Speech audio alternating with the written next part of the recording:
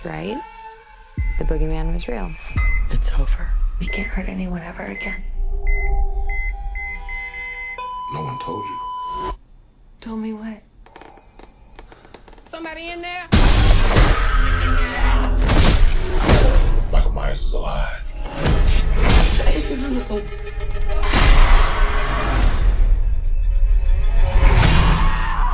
Stop! You had a knife in your stomach. You and Allison should not have to keep running. Evil dies tonight. I'm not just gonna sit and watch another innocent person die. If you track Michael's victims, that's a straight line to Michael's childhood home. What do we do? We fight. Let's hunt him down. Michael Myers is flesh and blood. But a man couldn't have survived that fire. The more he kills, the more he transcends. Run! Go home now! He's the essence of evil.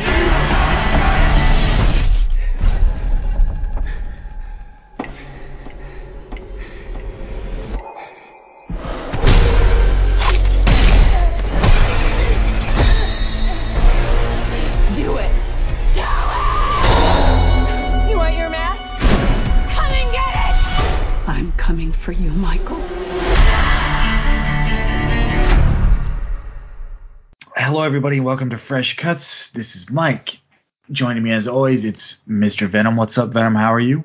Greetings and salutations, Silver Shamrock fans. Yeah, I'm doing pretty good, Mike. How you doing? Pretty good. Watched a movie over the weekend. Actually, before the weekend, one of the rare times I braved the masses on an evening viewing. So we might be talking about that movie in a bit. Also joining, as always, it's Don and Ellie. What's up, Don? How's it going?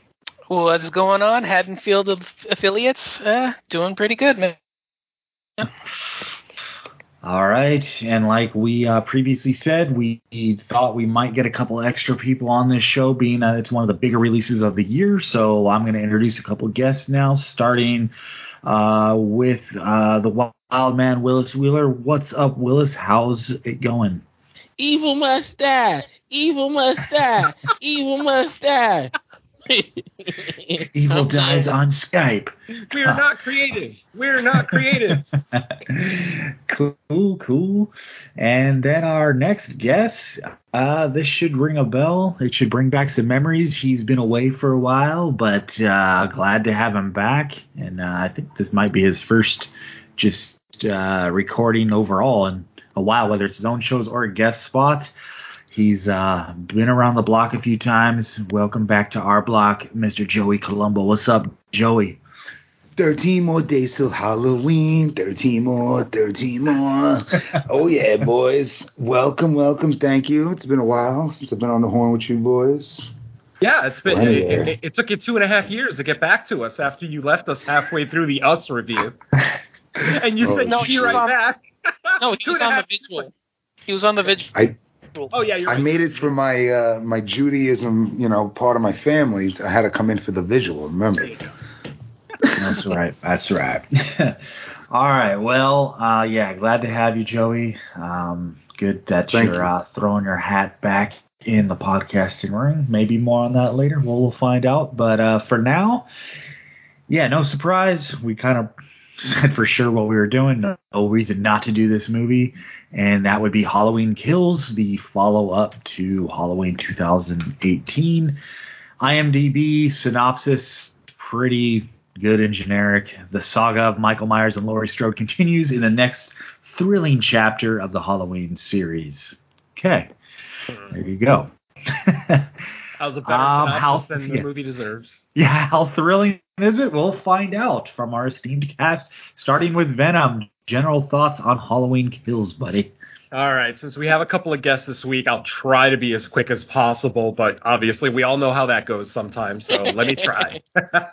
I'm going to say that overall, there was a lot about this movie that I enjoyed. I look at this movie the way I look at a lot of kaiju movies. A lot of kaiju movies people like to say that, all the kaiju action's really great. Every scene with Godzilla or whoever he's fighting is always fun, but then that it's always like the human characters that kind of bring the movie down. Well, this movie, I feel exactly like that. Every scene with Michael in it, I love. I love the kills. I love the brutality of Michael in this movie.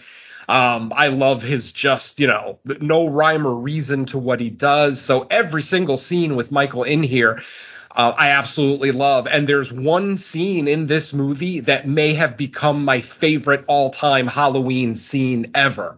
I'll leave that for the spoiler section. But yeah, I might die on that hill. There's a scene in this movie that I absolutely adore. It rivals the tracking shot at the beginning of Halloween 78. I don't care. I'll say it.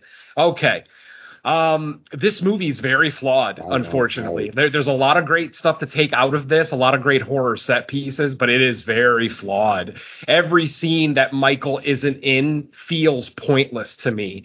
This movie, I think the filmmakers did themselves a disservice by announcing that this was going to be a trilogy, because the entire time you're watching this movie, there's no real stakes. It's like, yeah, characters might die here and there, but we know we're getting another movie. So it takes away a lot of the suspense of the final act of this film. You kind of know where it's going.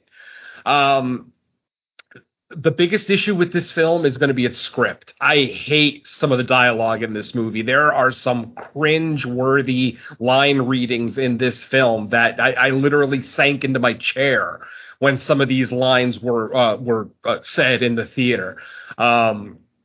So the dialogue is going to be the biggest problem. I don't mind the fan service. I know that they did a lot of fan service here. I'm reading reviews now where a lot of people are kind of poo-pooing it, but ultimately I'm okay with it. This is a small town in Illinois that had a tragedy 40 years ago. It makes sense that Tommy and Lonnie and Lindsay and Marion all come back and have like a little reunion every Halloween. Makes 100% sense to me. So all of that stuff I'm okay with. It's just the choices that these characters make upon their return to the Halloween franchise that I can't get behind. There are some ridiculous decisions in this movie. Obviously, if you've seen the trailer, there's going to be like a little bit of mob mentality in here that ends up just fizzling out and really ends up becoming nothing, meaningless, if you will. And I kind of look at this movie as a whole like that. It's meaningless. Like, what is the story of this movie? Someone tell me, what is the story? What is the character arc? There is no story. Michael continues his rampage on Halloween night. That's it. That's the perfect description for this film, because that's all that fucking happens. We're not getting any great plot points. We're not getting any more background on Michael. I did like a lot of the extra 1978 scenes that they added to the movie. That stuff worked for me. It's always great to see Nick Castle, being the Shape again. So since he's Michael Myers in those 78 scenes, I'm very okay with those. I also like the little bit of extra backstory for Brackett and the other police officer, Hawkins, I believe. Yeah. All that stuff works for me. It's just this movie ends in such an unsatisfying way that it actually takes away a lot of my desire to even want to see Halloween Ends. Obviously, we all know I'm going to see it. I'm going to be there opening weekend, just like we all will. But my excitement for seeing the end of this trilogy has been kind of squashed because of just the meaningless hour and 45 minutes that I spent with this film. So I'm going to cut it off here and just say everything with Michael in it, I totally love. Every scene without Michael in it, pointless, meaningless, and sometimes incredibly stupid. Next. Okay. Next up, we'll kick it over to Dawn. What are your general thoughts on Halloween Kills? Keeping it short, 1,025% agreement with Venom. Next. All right. Is it going to be 3 for 3? Willis, tell us what you thought about Halloween Kills. I absolutely adored this movie from beginning to end.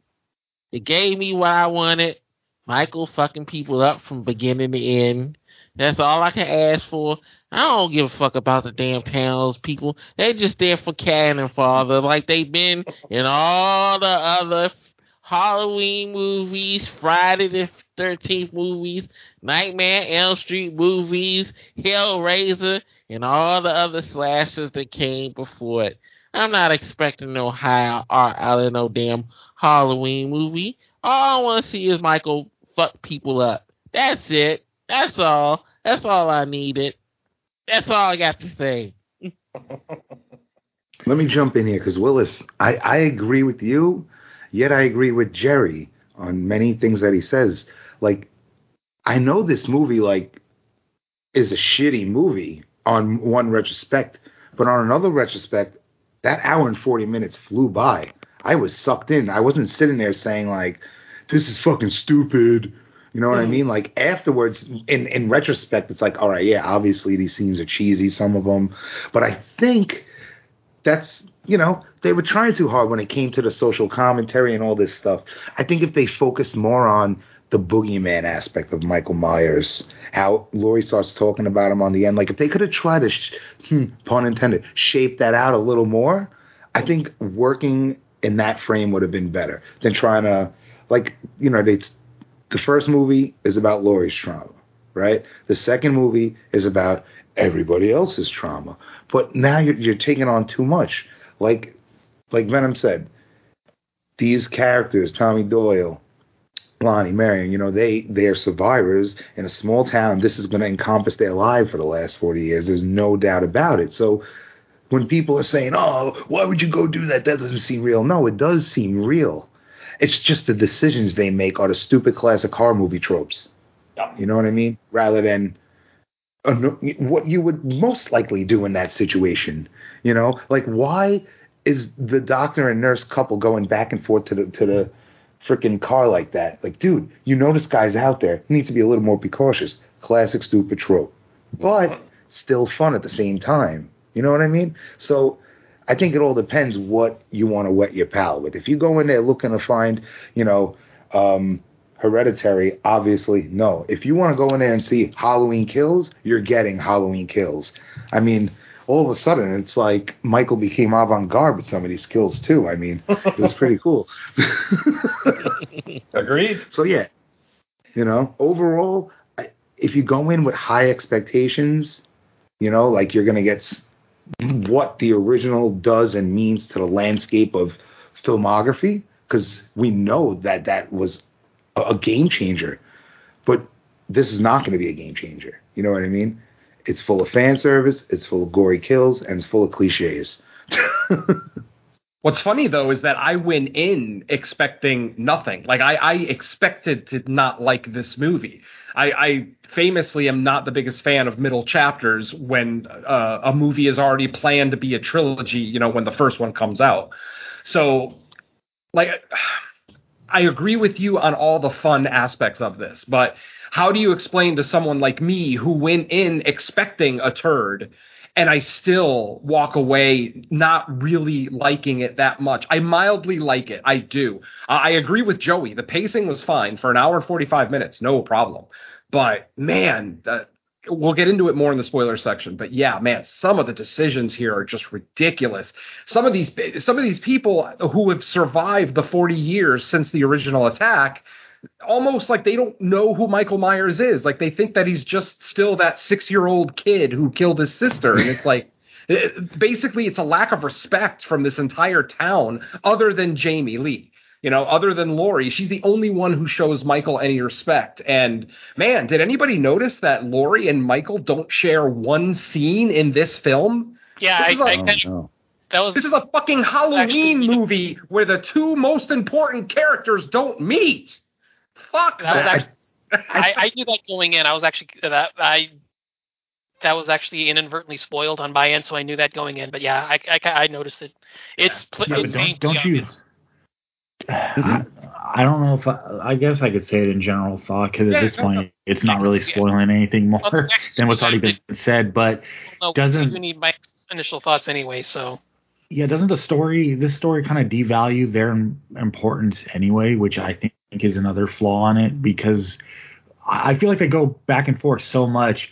Is he after them? Is he really not after them? Well, he's after no, he's not after you. Oh, we have this connection. No, you don't have this connection. To where I'm like, they sound more confused as the characters than I am in the audience going, make up your fucking mind. Well, is he connected and after you, or is he not? Because just make up your mind and pick a narrative. Well, the thing with that is that doesn't that even devalue what happens in the 81 2, where it's revealed that they're related?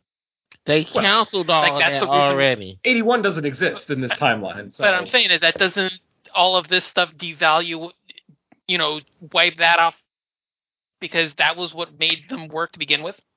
That was ish. The only reason why I even really like him is because Michael is Laurie's brother. Oh, see, I've always hated that angle. No, okay. Even in 81. That's the only reason why that me. Yeah, go ahead, Forgetting about all that, because from my understanding, this is only operating as if the very first Halloween happened. I get that, but I'm just saying, in the Halloween fandom, Michael and Laurie being brother and sister is the only way they work together. Yeah, well, but I disagree. This is supposed to be canceling all that fandom anyway. Mike, ignore the fact that they're revealed. I'm talking about in the general Halloween fandom of these as series of films, including all 8 or 9 chapters that we've had. Michael and Laurie work because they're brother and sister. They don't work if it's just her as some random girl that he stumbled across out in the middle of the street, and he's all of a sudden got this complex towards attacking her. Well, I agree that his relentless, never-ending pursuit over the course of sequels, yes, it kind of would seem odd that it was just random. So if you follow the timeline of like the original Halloween 1, 2, and beyond, yes, it seems like you would need some type of connection beyond she was randomly selected. But I just meant like in context of going from the original Halloween to 2018 to this, it seems like even this alternate timeline seems confused about how they want to approach that, because going into 2018 they even did the thing where like, no, they're not brother and sister, that was just a joke or whatever. But then in this one it's like almost like Laurie the character thinks so. But anyways, before I get into all that, because I kind of skipped over my actual general thoughts, I will say the kills were fun. Do I necessarily think they're Michael Myers Halloween style kills? No, but that doesn't mean they weren't fun to watch.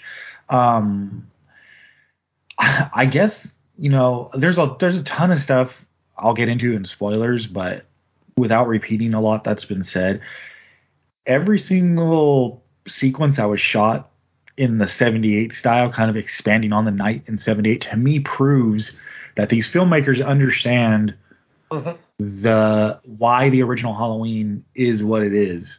The problem is that all goes away when they do anything in the modern time. Halloween's never been about, well, I guess the original, because they made a point to say, this is based on only the original happening. So to me, okay, well, what did we get out of the original? It's not particularly brutal or bloody. It's suspense, it's atmosphere, that kind of stuff. But the way they design their films, 2018, this one, it doesn't seem like about. It seems like more like Jason Voorhees walking around, just brutally murdering people. Now I understand why that's entertaining to see on the screen, and I understand why a certain segment of horror fans don't care. They don't see that as a detraction.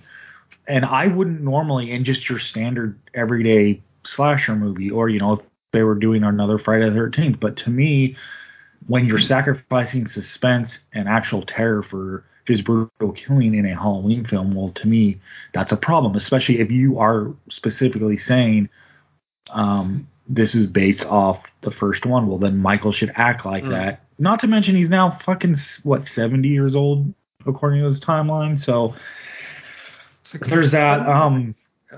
But yeah, I guess my main problem is, even though this is a middle film, it feels like there's very little of consequence that happens in this movie. Our characters are in the same spot by the end of it that they were at the beginning. Yes, there's death that we'll get into, but it really doesn't change anything. Like, other than the fact that Michael didn't die, which is not a spoiler because we know there's a third one coming up, there's nothing really that happens in this movie that would force a Halloween. What is it? Halloween Ends? Kill? What the hell is the last Ends. one? Ends. This one, the way it's written, it almost feels like this was supposed to be the end, and then they decided, okay, well, it can't be the end because they're doing a third one. I even read that originally it was supposed to be 2 movies until the success, and then they're like, well, it needs to be a trilogy because the ending of this almost feels like that's how you would end it. I have a huge problem with how the last 10 minutes kind of played out. As far as some of the decision making. Usually in movies, that kind of stuff gets a pass because a lot of those decisions are being made in the moment. However, a handful of the characters in this movie that are making these dumb decisions, well, we just went through a scene of them acting like they've been thinking about it for years. You know, they said, this is the 40th anniversary. It seems like it's been on their mind and they've had some type of like planning and coordinating, yet as soon as they actually go to put stuff in action, they're making all the same dumb decisions like the teenagers would. Speaking of the teenagers, what the heck? Like, I guess I can't even say too much about it because it'll spoil. I don't even know why they were part of all that hunting down. Like, it's just it was ridiculous. It's their parents, you know, Lonnie's kid. But if I'm Lonnie, I'm telling my son to get the fuck out. Like, there's no way I'm taking my son with me on this. Now, I guess Laurie's granddaughter, she kind of snuck, but still, if I'm Lonnie, I'm like, no, I'm not taking the teenage. They look like they have never well, I guess Laurie's granddaughter handled the shotgun pretty well, but Lonnie's son, dude, looks like he's never freaking seen a gun in his life, walking around shaking like. Okay, but anyways, now I'm getting too much into spoilers. Basically, yeah, fun kills. Michael himself was fine, just a little un-Michael-ish to me, but if there's anything I'll give a pass on, it's that, because at least it was, I guess, entertaining seeing him do his work. There were a couple scenes, I thought, when he was chasing the adult Lindsay through, like, the playground part, I thought that felt like classic Halloween, where he was just, you know, not a ton going on, just kind of that slow pursuit. What else can I say? I just, man, the story in this one is just really screwed up. Story? Yeah, exactly. The messaging they were going for, we'll get into that. I am never against messaging in the movie, but I think this one is a little all over the place in what they're trying to say. And then as soon as we get the big, kind of like, I guess the big remorsefulness or the acknowledgement of how they screwed up, that's just pissed away because then 2 scenes later they're back. I don't know what they're trying to say in that. What's the point of the black sheriff dude in this franchise so far? He just kind of shows up every once in a while to say, "I'm the one in charge." Like, I've heard him say that. In charge of what? Like, you show up once in a while to say a line, and I don't know if anyone respects your authority. 'Cause nobody doesn't. Yeah, I don't know what his character is supposed to be. Or, like, I know what his character's title is, but I don't know what he's supposed to be accomplishing in any of these movies so far. So do you think that means he's gonna? To be honest, do you think that means he's gonna come back next movie and have a big role? He's alive, isn't he? Of course he's gonna be back. Well, to be honest, I mean, following Mike thing, I forgot he was the sheriff from part 1. I completely forgot that was him. Yeah, it's such a quick scene in the first one. You barely see him. Yeah, and then I guess the last thing I'll say in general thoughts is one of when I first saw Halloween, and I guess it kind of follows a franchise, although you can make arguments that they play with it a little too much as it goes on. But what was kind of cool about Michael Myers in the first one is they really did a good job of towing that line of he doesn't seem quite human, but we're not going to go as far as to say supernatural. It's just one of those kind of mysteries out there. And to me, that was always one of the scariest things. It's just you don't know. There's no explanation. In this one, we get some monologue where I don't understand, like when the monologue starts, okay, where are you pulling this information from? Did you borrow a book of, like, did you borrow the Necronomicon and look through it and there was a chapter on Michael Myers and now you have this new info about what happens when he, like, I don't understand why that was even introduced. Maybe it's a do nothing like it's do nothing exposition and it won't actually play a part in the next movie because who knows? But I don't understand what the point of that was. I can tell you the point of what that was. To explain why he got up at the end of the movie and killed everybody. That's the only why they put that in the movie. I have another issue with that, but we'll get to that when we get to spoilers. Oh, single issue? That's why I thought multiple. I have at least 3. Oh, thank God! I thought if they framed the boogeyman concept better, you know what I mean? Like make it show that it would have impacted everybody in the town more than just a few people, you know, with their trauma and then just like hearsay, you know what I mean? Like have that affect people. Because I mean, the concept I think is interesting, not knowing where we stand. Is he human? Is he supernatural? Is he just like an animal, like pure primal instincts? You know what I mean? Where are we with this guy? And like Mike says, now we get a monologue that, okay, if you listen to what she says and you go back and watch the movies, okay, it makes sense. But you drop it in overlaying that scene. You know what I mean? You know what I'm talking about. No spoilers. And it's just like, dude, this ultimately works so much better. Ultimately, Laurie in that little monologue there in the hospital took, 3 minutes to say what Dr. Loomis perfectly said in one line back in 78. He is evil, plain and simple. That's it. Yeah. We don't need a goddamn explanation. This is why I hate the Rob Zombie movies, because Rob Zombie tried to explain Michael Myers, and that's bullshit. That's not what we want. There's merit to those movies. I'm not going to say that I hate both of the Rob Zombie movies. There is some value to them, but what I'm saying is that he took, he basically flipped the nature versus nurture theology in this movie.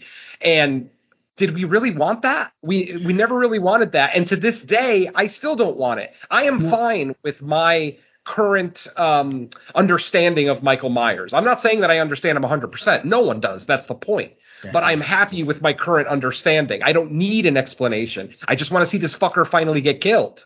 Yeah, and what I was going to say now, just to cap it off, I guess, far be it for me to defend Rob Zombie, because I'm not a fan of his Halloween movies for the most part. I mean, like you said, they're not without merit, but sure, at least if I'm going to defend Rob Zombie on something, it's at least going into them, he made it clear this is going to be different. I'm going to do my own thing with it.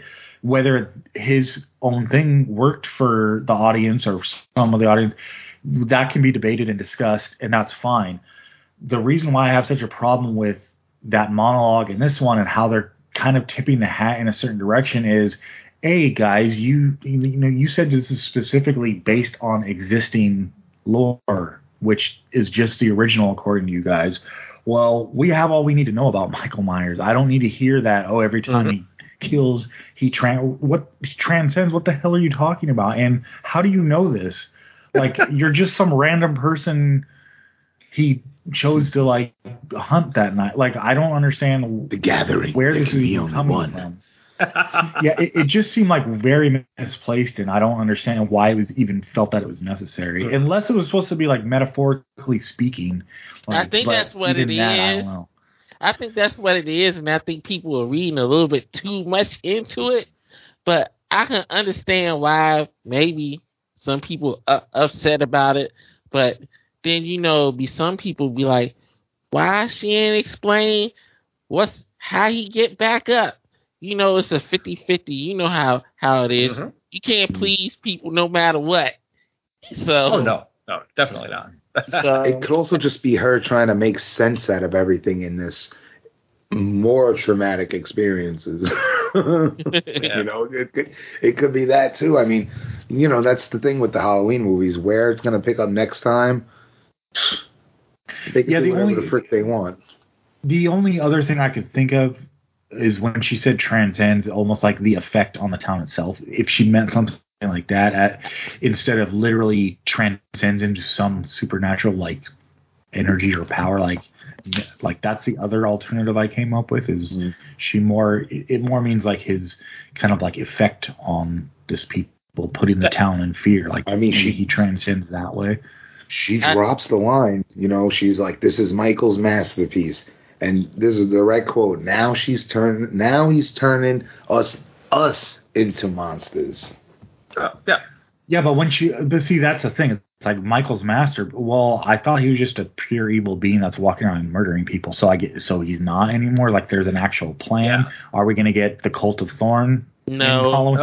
I see that paralleling the devil. Like, you know how people say the devil's masterpiece? I see it. Maybe that's why she would say that. That would be the only sense I can make of her. Unless he's coming out using his knife as a fucking composer's, what is it called again? You know, the conductor's stick?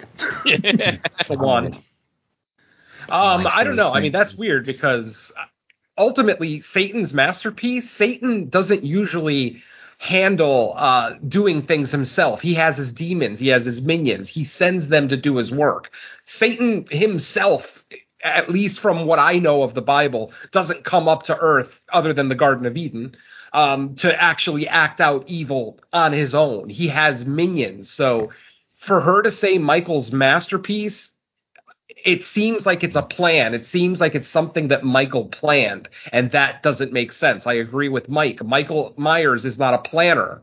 He's an actor. He sees something and he acts. That's it. He sees a knife, he has to use it. He sees a living person, he has to make them dead. It's that simple. So the whole concept of Michael actually having a plan and turning the town against each other, nah, this ain't the Twilight Zone, dude. This is Haddon. Maybe she's just talking out her ass and don't know what the hell she's talking about. Yeah, it could be the crazy ass old woman. It could be the drugs. Think about it like that. I mean, she could. That could be the fact. It just seemed like, why is that even in there? Yeah, she is heavily drugged at this point in the movie. That is valid. But she's kind of like talking like, and she's like, you know, kind of like tripping balls and like, you know, Michael's masterpiece. She is a little over dramatic in that scene. I'm hoping it's the drugs. I'm going to chalk it up to say drugs, man. It's the pain. I mean, because she shot herself with that syringe, like 20 minutes earlier or something. So morphine. Yeah, morphine at whatever it was. But yeah, I don't get into it. I'm not sure. Mike, you brought up the point about the brutality of the kills in this movie. Now, you may not remember, but you brought up that exact same gripe with Halloween 2018. And I'm going to give you the exact same answer that I gave you 3 years ago when we reviewed the last one. Michael Myers is a killer. All he wants to do is kill, and he has been incarcerated for 40 years. Imagine being a guy who gets sex every day for the first 20 years of your life, and then suddenly you have to go 40 years without. What are you going to do on your 60th birthday when you're finally allowed out in the world? You're going to indulge in the one thing that you want to have. Michael, when he went on his 78 rampage, had only been incarcerated for 15 years. Most of those years were as a child. He was only an adult for 2 of those years. He was 23 when he escaped Smith's Grove.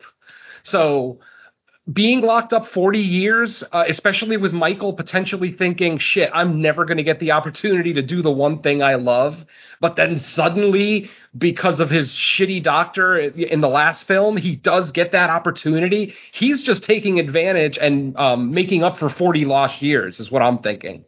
I agree that it doesn't, on paper, it doesn't really feel like Michael Myers. But when you think about 40 years of pent up homicidal rage, the brutal kills in these last 2 films make 100% sense to me. That's just me, though. I mean, if there is I mean, I understand that. If the only, I don't know, the problem, well, not the problem, but the only thing I would say back to that is like, because we know so little about his actual psyche. Like, I don't know if he's like your typical serial killer that's taking glee out of it, or if it's just because, you know, the way Loomis described it is always just kind of like a blank slate. It's not like he is exhibiting these homicidal tendencies when he's locked up. And so, I mean, Michael's a psychopath, not a sociopath. Sociopaths get physical pleasure from doing the things they do. Psychopaths are emotionless. They just do what they do because they think they have to do it. So I would say solidly Michael is a psychopath, not a sociopath. Well, it's hard to even say because we don't really know his motivation. I mean, that's the point. He doesn't speak, so he's not social. So I don't know. I mean, we can't assume that he's deriving. Like when I watch the Rob Zombie movies, that Michael Myers looks like he's enjoying what he does. You know, he looks like he's being brutal because he just loves brutalizing people. Our Michael Myers, I still call him the Carpenter Michael Myers, even though Carpenter doesn't really have a lot to do with this anymore.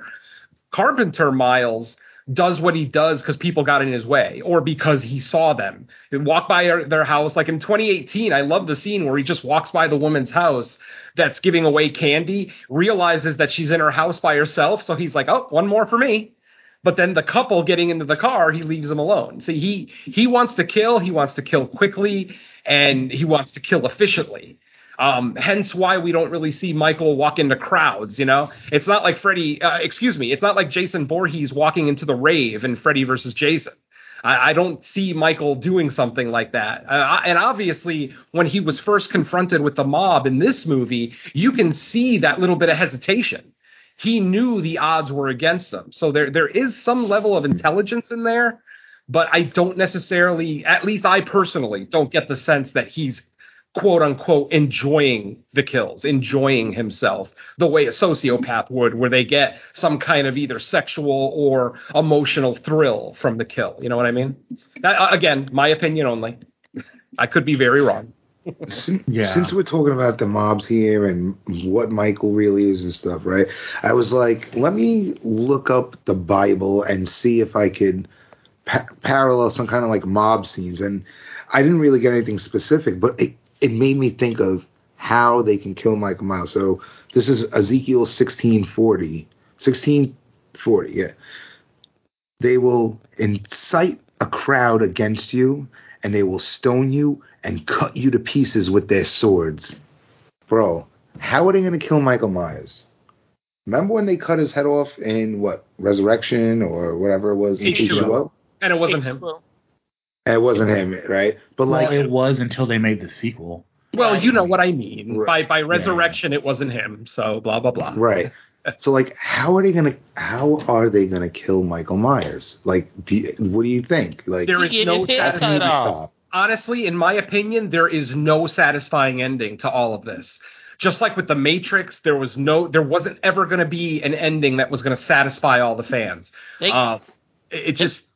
built up so much. I mean, this is a 42-year-old franchise now with literally millions, if not billions, of fans around the world. There is no way that David Gordon Green and Danny McBride are going to be able to come up with something that's going to satisfy even the majority of us, let alone most of us. I don't even think they're going to get half of us satisfied. I know what the end is going to be. I can tell you what it's going to be now. Educate me, sir. Both of them going to die at the end of the movie. Well, that's a given. That's not guessing anything. Yeah. We all knew one. I mean, I'm only speaking for myself, but I knew that one character that was going to die in this movie was going to die before I even had my ass in the seat. I knew one particular character was going to die, and they did. So it's not a matter of just giving us who's going to die and who's going to live. It's giving us that big finale, that confrontation. What are they going to do? I agree with you, Willis. More than likely, Michael and Laurie are going to die in the next one. But I guarantee that we're gonna sit here a year from now and we're going to be bitching about it because it's not going to be satisfying. That's all I'm saying. See, I was fine with the end of the second movie and H2O if those would have actually been the last. I was very happy with H2O when I first saw it. Yeah, I was like, if that's the end, perfect. Leave it alone. And then they announced the next one. Not that H2O itself as a movie I was entirely happy with, but just the way the conclusion of it to me was fun. And even Halloween 2 when he gets burned up in the hospital, because at least it was definitive enough to say, okay, regardless if he's evil or human, well, he's ashes now, so it doesn't really matter at this point, right? Earlier you mentioned, you were talking about Laurie not being in the movie, and I was thinking, think about Halloween 2. Most of it is Michael chasing Laurie through the hospital. So, like, in this one, what do we get? No scenes with Laurie and Michael. Like, throughout the movie, you think he's going to come to that hospital to get her, and no, we're not. That's not happening, you know? Did they strategically do that on purpose to try to be, like, you know, the opposite of the original part 2? I think they were trying to play. Well, I guess we should just officially make a. Well, I mean, I don't think anyone's going to listen to this episode that hasn't seen it. No, to be fair, like who's going to turn this on just to hear the first 5 minutes before we get into spoilers? I actually know a few people that do. So yeah. Okay, well, just I'm not saying on no episodes, but I was thinking maybe this one specifically, they might be looking to see like our more extensive thoughts. Sure. But anyways. I'll just spoiler tag it now. If you've been listening up to this point, hopefully we haven't said too much, but beyond this, we definitely will say too much if you haven't seen it. So there's your warning. Go see the movie and then come back at whatever time in the show this is. So now I forgot what I was going to answer Joey on. Halloween 2 to this parallel. Oh, I do think they were kind of playing with that idea on purpose because – you know, the longtime fans would see, okay, we have the hospital setting, and all through the movie, like, Laurie is convinced, oh, he's coming after me. So you expect by, like, maybe the third act or at least, like, you know, final 10, 15 minutes, there'll be some type of showdown at the hospital where that's our conclusion. Obviously, in this one, as we get through it, it's pretty much them saying, no, there is no real connection between you two. It was just happenstance, and he's just out there murdering anyone who's in his way, basically, like as Venom put it, and you don't happen to be out there, so he can give a shit about you. Now, for some reason, by the end of it, she still feels like, you know, she needs to be the one to kill him. I even read, like, what the original ending was that they filmed. It's very similar, but there's a little change, but I'll bring that up later. But yeah, I definitely think they were kind of playing with the idea of making us think that there would be a hospital showdown. Of course. I mean, so did Rob Zombie, technically. I mean, it seems like everybody who does a second Halloween movie teases us with the hospital. And I agree, there probably is going to be a hospital confrontation in the third film. It would make sense. It would be fan service, as we got a lot of in this film as well. So, you know, I think I'm okay with that. But I think that's a common technique, though, when you're doing sequels, for the filmmakers to kind of set up some certain expectations for the viewers, but then to subvert them completely. Well, sometimes they do anyway. I got breaking news. It won't be at the hospital because David Gordon Green already announced that the next movie is going to be a 4-year time jump. Yeah. Oh, right. It's present day. Yeah, that's true. I did read that already, too. Shit. Yeah, it kind of makes me angry because I'm like, okay. It's not like there won't be hospitals in 4 years in Haddonfield. Julian's going to save the day. He's just making me disappear for 4 years, or are we going to skip ahead 4 years and then Jamie or Laurie's going to be like, man, these last 4 Halloweens we've tried to get him and he's gotten away each time. This time he probably gonna disappear for like 4 years. Mm-hmm. Stupid. Yeah, hibernate and heal up. Yep. Or what if the next movie opens up and they're like, unfortunately, Michael has died of natural causes. So I would imagine there will be no people. Yeah, I would imagine the next movie is still going to open up in 2018, but then the majority of the film will be, you know, present day, 2022, I guess. I thought they said they were going to deal with pandemic stuff in it too. Yes, like they are. Yeah, they brought up stuff too. Yep. Ugh. Yeah, I don't know how heavy they're. I don't know how heavy. That's how he's gonna die. Michael's gonna get taken out by COVID. Michael Myers. I would almost be okay with that. As uneventful as it would be. The movie and falls out and dies. That would be insanity. Could you imagine that? Imagine the one character wearing a mask the entire time dies of COVID. Republicans would that shit. Oh, Maron. All right, let's get away from politics before I get Mike Ing. Oh, boy. Don't make me think I'm in no bed. Oh, man. I guess, I mean, So What what's do you up with our wanna talk about? firefighters? Our firefighters attacking him one at a time. That was kind of silly. That was Like a very kung fu. I did love that scene though. I thought that scene was really, really well done. I especially love that shot when Michael stabs the guy in the midsection and lifts him up, and you see that solid stream of blood going straight down to the ground. That was fucking cool. With the backdrop of the fire behind him. Oh, awesome. I mean, there are some really great shots in this movie, legitimately. It's a question of, is there enough good to outweigh the bad? Obviously for Willis, there's enough good to outweigh the bad. It seems like for the rest of us, it's a little questionable. Well, when we did that shot in the basement, the trap basement or whatever, so it looks like there was a hiding spot for him because he lifts up that like little garage. Yeah, they showed us the armory in the first movie, but it didn't. I don't know if it struck any of us that, hey, that's like a whole separate room because she lifted the shutter. So yeah, I hadn't thought about that obviously until we see it in the movie, in this movie. But yeah, it makes sense. I'm not gonna bitch and roll my eyes at it because ultimately Laurie made a mistake. She gave him an out. He took advantage of it, and now we have another movie. So. Yeah, I guess the firefighters got there in time because it seemed like that place would have burned by the time they got there. But hey, I mean, that's not even that big of a deal, I don't think. No, I do wish that scene was longer. I just feel like, I mean, he killed 11 people in like 30 seconds. I would have liked to have seen like maybe a front and a back, like maybe have like a half dozen firefighters in the front of the house and he takes them out, and then he hears more firefighters on the other side of the house, and then he goes and takes those guys out. I just really, really liked that scene. It was just really striking the way it was done. I would have liked, like, it could have been twice as long and I would have been happy with it. Yeah, that and the fight scene against the townspeople were, they really done well. The choreography, the camera angles, how sometimes it sped up and slowed down the speed. It was beautifully done. Yeah, the second half of the mob scene I loved. When Michael actually got back up and started taking them out, I adored that. Just like you said, man, the beautiful score, the slow motion, beautiful, non-CG blood spray, actual practical blood spray, which is always awesome to see. That scene was gorgeous. It really was nice.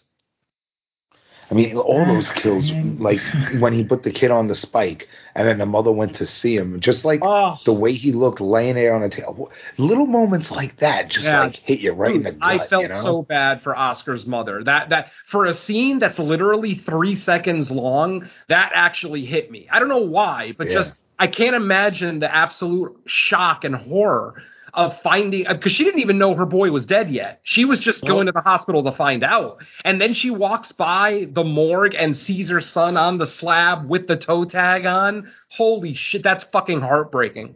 And the jaw, the way his jaw looked. Oh, Maron. Yeah, it just was appalling. Yeah. Did she start chanting "Evil Dies Tonight" right after? Holy shit. If I have to hear that again, I swear I'm going to pull my ears off. Even the last moment of that scene was so, like, the lead up to it sucked, like the whole Evil Dies Tonight. But when he gets caught in between the two doors, and again it stops, the pace slows down, the score comes over, he goes to the ledge, and then he falls, and you just see the gore everywhere. It just hits you like, oh shit, like the innocence of him, being a patient, like you'd think he's just another wackadoo like Michael Myers on the bus escaping, especially when I watched 2018 back to back, and with the opening scene when they're all going, wild, you'd think they're just fucking loons, but then you realize, no, this is just another person with problems in life, and that's unfortunately caused the innocent person. You mean the guy that no one would mistake for Michael Myers? Come on. Yeah. No one thinks that. No one thinks the Penguin is Michael Myers. Yeah, thank you. Did everybody forget that Michael Myers is like 6'6"? He's a fucking giant. And yet they think this Butterball is Michael? Are you fucking... And I understand that most, if not all of those people have never seen Michael Myers. But you would think if they live in that town, that at some point they would have gotten a description, or they would have looked it up themselves and seen, oh shit, he's 6'6", 300 plus pounds. Okay, you know, the information for later. But no, And his let's face go after. was flashed on the news, wasn't it? In the bar. Yeah, he even put both Tavalli was the name of that inmate, played by Ross Bacon, which, by the way, I don't know if anybody knows, that actor actually passed away a couple of months ago. He had a long struggle with cancer and unfortunately was not able to see this finished movie. But yeah, rest in peace, Ross Bacon, who plays Tivoli. But yeah, Mike, they put both their faces on television. And the first one is this big chubby guy with long hair. And then the next one, which they obviously conveniently took out of focus as soon as the second inmate is shown, you see him with very short hair, a long head, much longer than Tivoli's. It just, it bothers me so. But I understand, too, the whole commentary there. The mob mentality. Once one person believes it's Michael, everybody's going to believe it's Michael. So I totally am fine with that. But, yeah, that was a very sad scene as well, to watch Tivoli take his own life.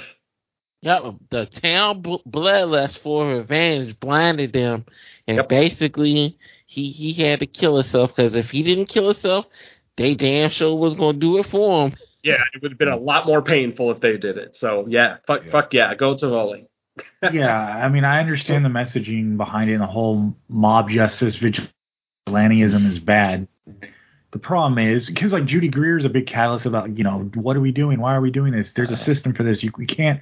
But then 2 scenes later, there she is helping the mob try to take out. So it just seems like whatever message they're trying to convey with that scene, it gets kind of convoluted. Or it's like, what are they trying to say? Oh, but if you think you got the right guy, then it's okay. Like, and even after go ahead.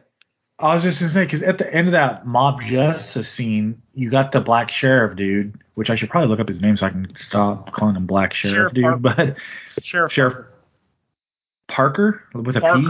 Clive Barker. Oh, Barker. Okay.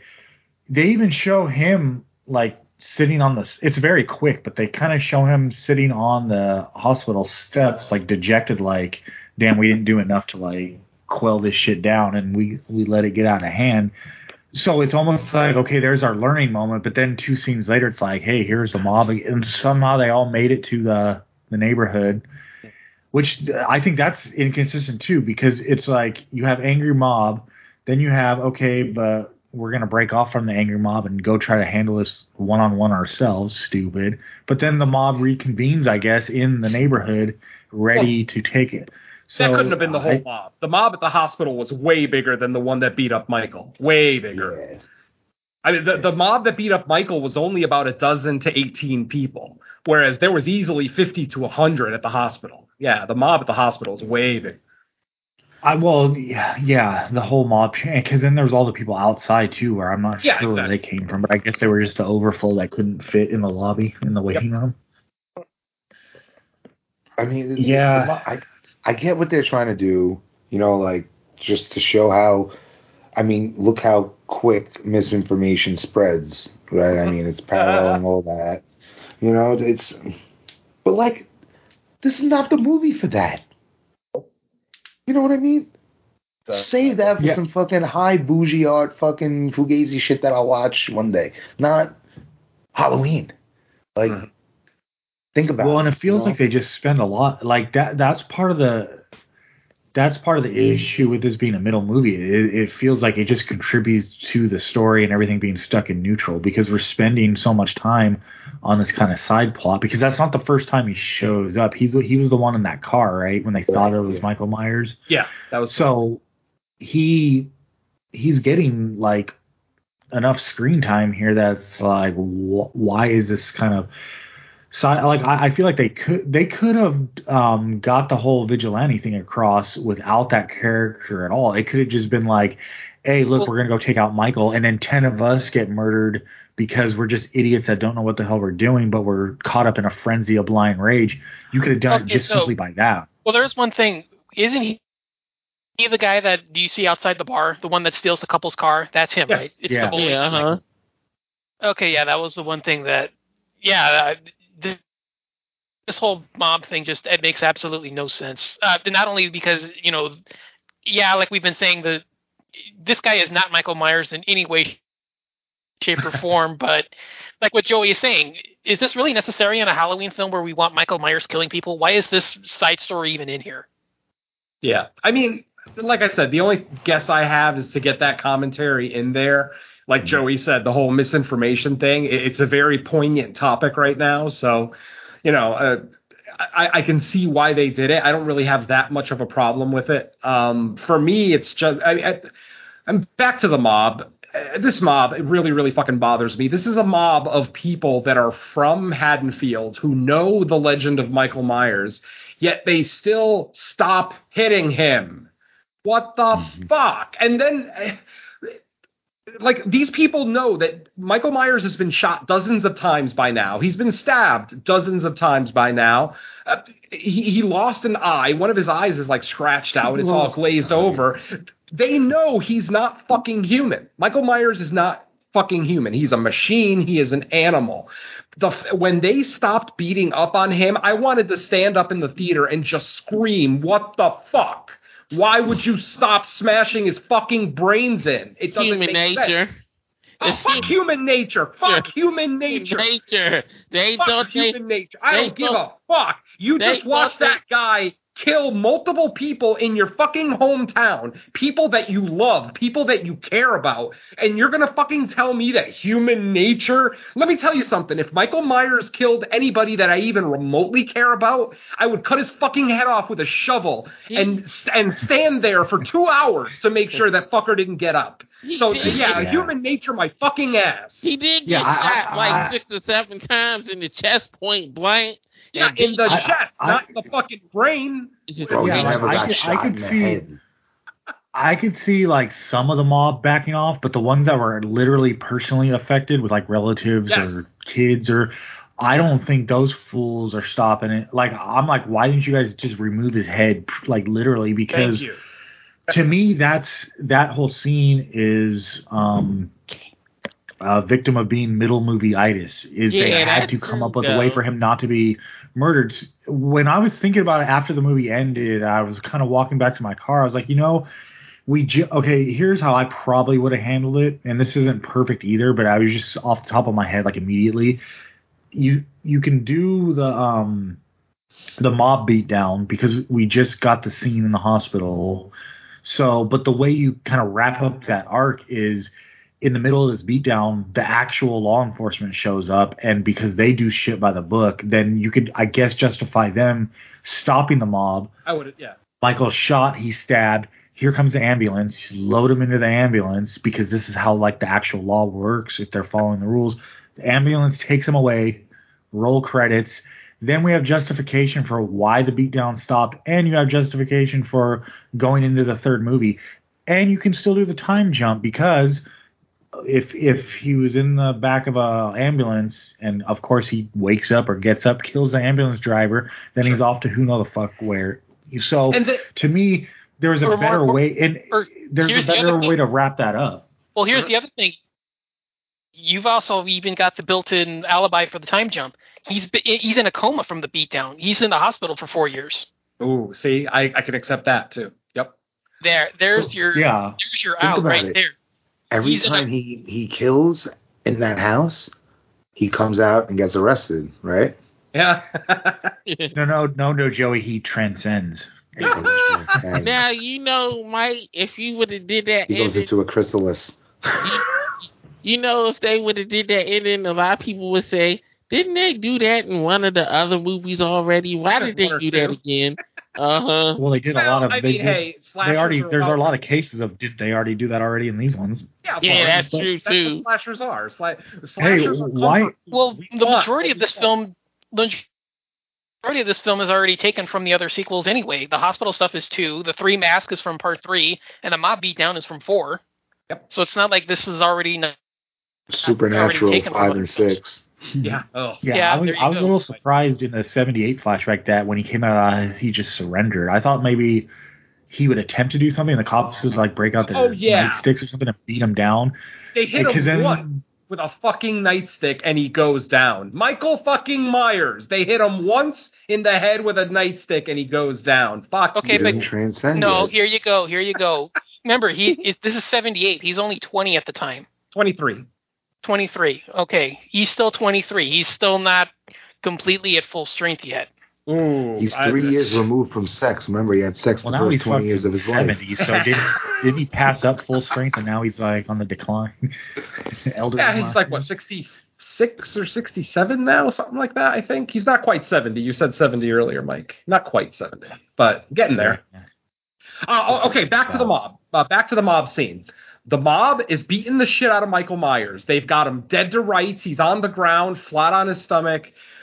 They could literally do anything they want to him. The mob stops fighting, tells Karen, okay, Karen, go back to the hospital, be with your family. We've got this. What does Karen do? She bends over. She picks up Michael Myers' knife. She's about to stab him in what should be a big triumphant stab. Where the fuck does she stab him? In the goddamn shoulder. Are you fucking kidding me? I thought she stabbed him in his back. Huh? No, shoulder. It's the shoulder. The first time I saw it, when I saw it in the theater, I thought it was the back of the neck, but when I rewatched it, no, it's in the shoulder. Yeah, it's clearly dumb. I didn't even notice that. Oh, yeah. No, she clearly in the take shoulder. The knife. She doesn't keep the knife. She stabs him in the shoulder, leaves the fucking knife there, and then walks away to go back to where her daughter is. And it's like, and then at that moment, it's like, okay, when are you getting up? Just get up. I don't want to wait. Luckily, I didn't have to wait long. He got up almost immediately. So, but yeah, that was just the most derivative, expected scene ever. I was so upset with that. How do you have one of the greatest serial killers in your state's history dead to rights, and you fucking let him get up? I'm sorry. I can't. I just, it's so hard to buy into this shit. It really is. And I've already said multiple times, I'm a very vindictive and petty person. So I can't wrap my head around how people don't finish the fucking job. You know, Karen, literally, Michael Myers killed your fucking husband in front of your own fucking house. And you're going to fucking stab him in the shoulder? No, right. Fuck that. I'm sorry, but yeah. Oh, the God. barrel would have been in his mouth and his brains would have been everywhere. Oh my, I would have kept his eyes. I would have plucked out his eyes and kept them in my house. I would have wore his skin through 3 states. Oh God, I can't. Yeah, I'm sorry, Karen, but you're an absolute fucking waste. And you know what? I fucking laughed when you died. And that's the reason why she died, because she didn't finish the job. Because she's an idiot, and that's the other thing too. Why are the filmmakers giving us the final death to be Karen? Do they actually think we care about Karen? Do they think that she's like a great character that all the Halloween fans gravitate towards and cheer for? Really? No, she barely exists. I think they viewed her as a sacrificial lamb to begin with. Yeah, she absolutely is. But is that really the final kill of the movie? I mean, I'd have rather seen him take out Hawkins or Brackett or just somebody that matters. Brackett. Than Karen. Who gives a fuck about Karen? I mean, after 2018 came out, all the fans talked about how much they hated that character. Yet David Gordon Green takes that information and decides to make that the climactic death of the second film. Is it supposed to be her emotional arc? Oh, and I also don't really believe that hating her, yes. In 2018, hating her, yes. But she tries to, I guess, do a 180 when she ends up in end of 2018. They pull that whole like fake. No, I understand that. It's like I'm supposed to get behind her because she pulled the switcheroo in the first movie. I mean, you got to realize most of the time that we've spent with her has been absolutely insipid. Like, not enjoyable. I've not enjoyed one thing that, and I like Judy Greer. Don't get me wrong. I like her a lot. She's one of my favorite characters on Archer. She was in Good Boy a couple of years ago that I really liked a lot. She's done stuff I like, but in this movie, it's the character of Karen, and it's so funny that they name her that too, even though she doesn't really come off as a Karen. No, she does. When she's yelling at the. In the first movie, yes. I mean, when she's yelling at Laurie in the restaurant for downing that glass of wine, a little bit of a Karen-like attitude there. But I'm sorry. Like I said, I'm just questioning how she's the final kill of this movie. Like, I give a shit. Like, I literally, if she actually was killed. That's another thing too, because I'm not 100% convinced she's dead. He only stabbed her a few times, and I know they showed her on the ground with her eyes open and everything, but I don't know, something about that. They do that with Hawkins too, so if they want to bring it back, they will. Hell yeah, Hawkins took one to the neck in 2018, and he's still around. So, well, I think it's like, supposed to make Allison a more prominent character in the next one. Oh yeah, now he killed both her parents. And is going to probably kill her grandmother. And she's going to be the one to kill Michael Myers. This is what I mean. Why is David Gordon Green forcing Allison on us? It seems like most of the Halloween fans have been fairly vocal that we haven't been big fans of this mother-daughter combo in this film. We're all about Laurie. I mean, I assume that they brought in the Allison character for the younger fans, the newer Halloween fans, so that they have a character to kind of relate with, if you will. But they're so hollow to me, both of them, Allison and Karen. To me, just there's no connection. There's no connection with the audience and either Judy Greer or the granddaughter. Thank you. Yep. When you base the entire resurrection of the franchise about look, Laurie Strode's back, then of course that's what people want to see, that showdown. No one cares about the granddaughter. We don't care about the characters, but that's going to just be the motivation to get Laurie even more vicious when it comes to the final showdown between her and Michael. So did Laurie need more motivation? Well, you done killed her only child, so yeah, that's more motivation. So yeah, I guess. Dude, what's gonna happen if Halloween ends? They're gonna be like, oh wait, you actually are brother and sister. Don't do that. Oh God, please! I will walk out. I'm saying it right now. October 18th, 2021. If they even say the word sister in Halloween Ends, I walk out of the theater that second. And I won't even do the fucking Fresh Cuts episode. I don't care. I'm saying it right now. David Gordon Green, I'm sitting here. Wait, hold on a sec. Okay. I'm on my fucking knees begging you, don't bring back the sister bullshit. I don't think they are. Please, for God's sakes, don't. If there is a God, a Satan, a Cthulhu, whatever, please don't let this happen. They already joked about that in the first movie, so I don't think it's going to happen. I hope so, yeah. And I don't think Karen's coming back. In order to make it relevant, bringing Hawkins back is one thing, but to bring Karen back, who is part of this lineage now of the family dynamic, for her to be removed is important for us to be invested. If they bring her back at the beginning of that fucking movie, I'm not even going to watch it. I'm just going to shut the motherfucker off. I could probably see them giving her like a death scene in the hospital. Like maybe they take her to the hospital and then she dies there in Laurie's arms or something. Hopefully no more than 5 or 10 minutes of the next movie. Yeah. But but if the movie opens in present day, then I would imagine we won't see Karen, blah, blah, blah. We'll probably see Brackett still. Not Brackett, excuse me, Hawkins. Brackett. God, can you guys believe fucking Brackett is still working? That guy's got to be like 80. I couldn't believe it. What was he, security at the hospital, right? Yeah, he was hospital security. It's like, my God. So did he take a demotion or did he take his pension from the police station and then say, fuck it, I'm going to work anyway? That's what I think. He's probably retired from the police union and was like, I'm bored. I'm going to just do this. Kind of like the people that take up the Walmart greeter jobs. Exactly. It's not like he has a wife and daughter or anything anymore. They're all gone. It's just him. So yeah, I guess it makes sense that he would want to. And of course, they had to have him say his line, which was ridiculous. Yeah, that was a little ridiculous. A little bit, yeah. That was very 90s slasher. That was too much fan service. Yeah, that was where they kind of crossed the line a little bit. A little too much there, yeah. Like maybe if he did it earlier in the movie before the chaos started somehow, you know what I mean? And he squeezed it in, but at that moment at the fucking end of the movie.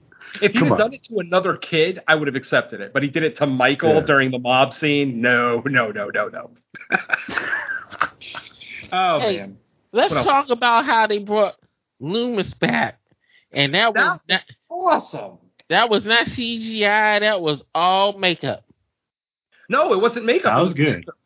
Yep, it was all it's makeup. No, it was an actor, but you could see the scene, the pictures and stuff. It's an actor, but they heavily makeup him, but not special effects or CGI. It was all makeup on the actor. Yeah. But it's very little. I mean, if you look at Tom Jones, he looks like Sam. He looks like Tom Pleasance.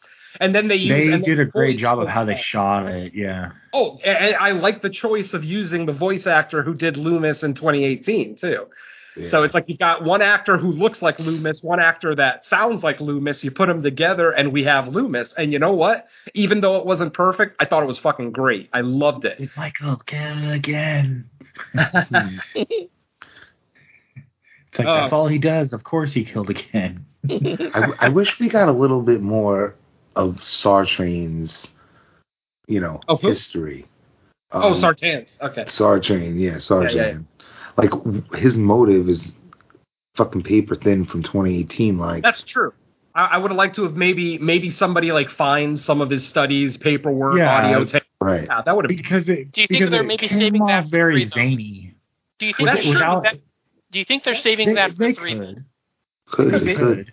Maybe he Because it fucking seemed kills Well, I mean, Loomis. you figure that this is the night after he stalks Lori, so you figure nobody's really going to be there looking into the accident because it just happened several hours earlier. So you figure now in the intervening years maybe they've discovered it and looked into the incident more.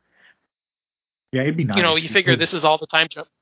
It'd be nice if they did give some more background information on like why and what his motivation and maybe the prep, because it does come off a little zany for that to be like just throw it out there like, oh, here's the doctor that took over, and oh, by the way, he really wants to watch Michael kill. Like, really? Like, huh? All you get is that he was a student of Loomis. That's it. Let's talk about the fact that nobody in this fucking town, not police or citizen, can fire a gun properly. Oh God, that's Mary- a whole another Mary social commentary about the cops. Yeah. Well, the cops alone. I mean, the cops are, cops in movies are stupid. We have to. That's the classic horror But movie trope, Mary- all right. Wasting all of her shots, shooting at literally nothing. It's not like she saw Michael and then he moved. No. She's literally shooting at nothing, at noises. And then when she finally has Michael right in front of her face and she says that great line, or at least a line that should have been great, this is for Dr. Loomis, no more bullets. And then no more than 30 fucking seconds later, here comes our black girl in her nurse's outfit holding what looks like a goddamn Desert Eagle. I mean, that gun is fucking gigantic, way too big for her. And she's literally firing at Michael from like 50 feet away.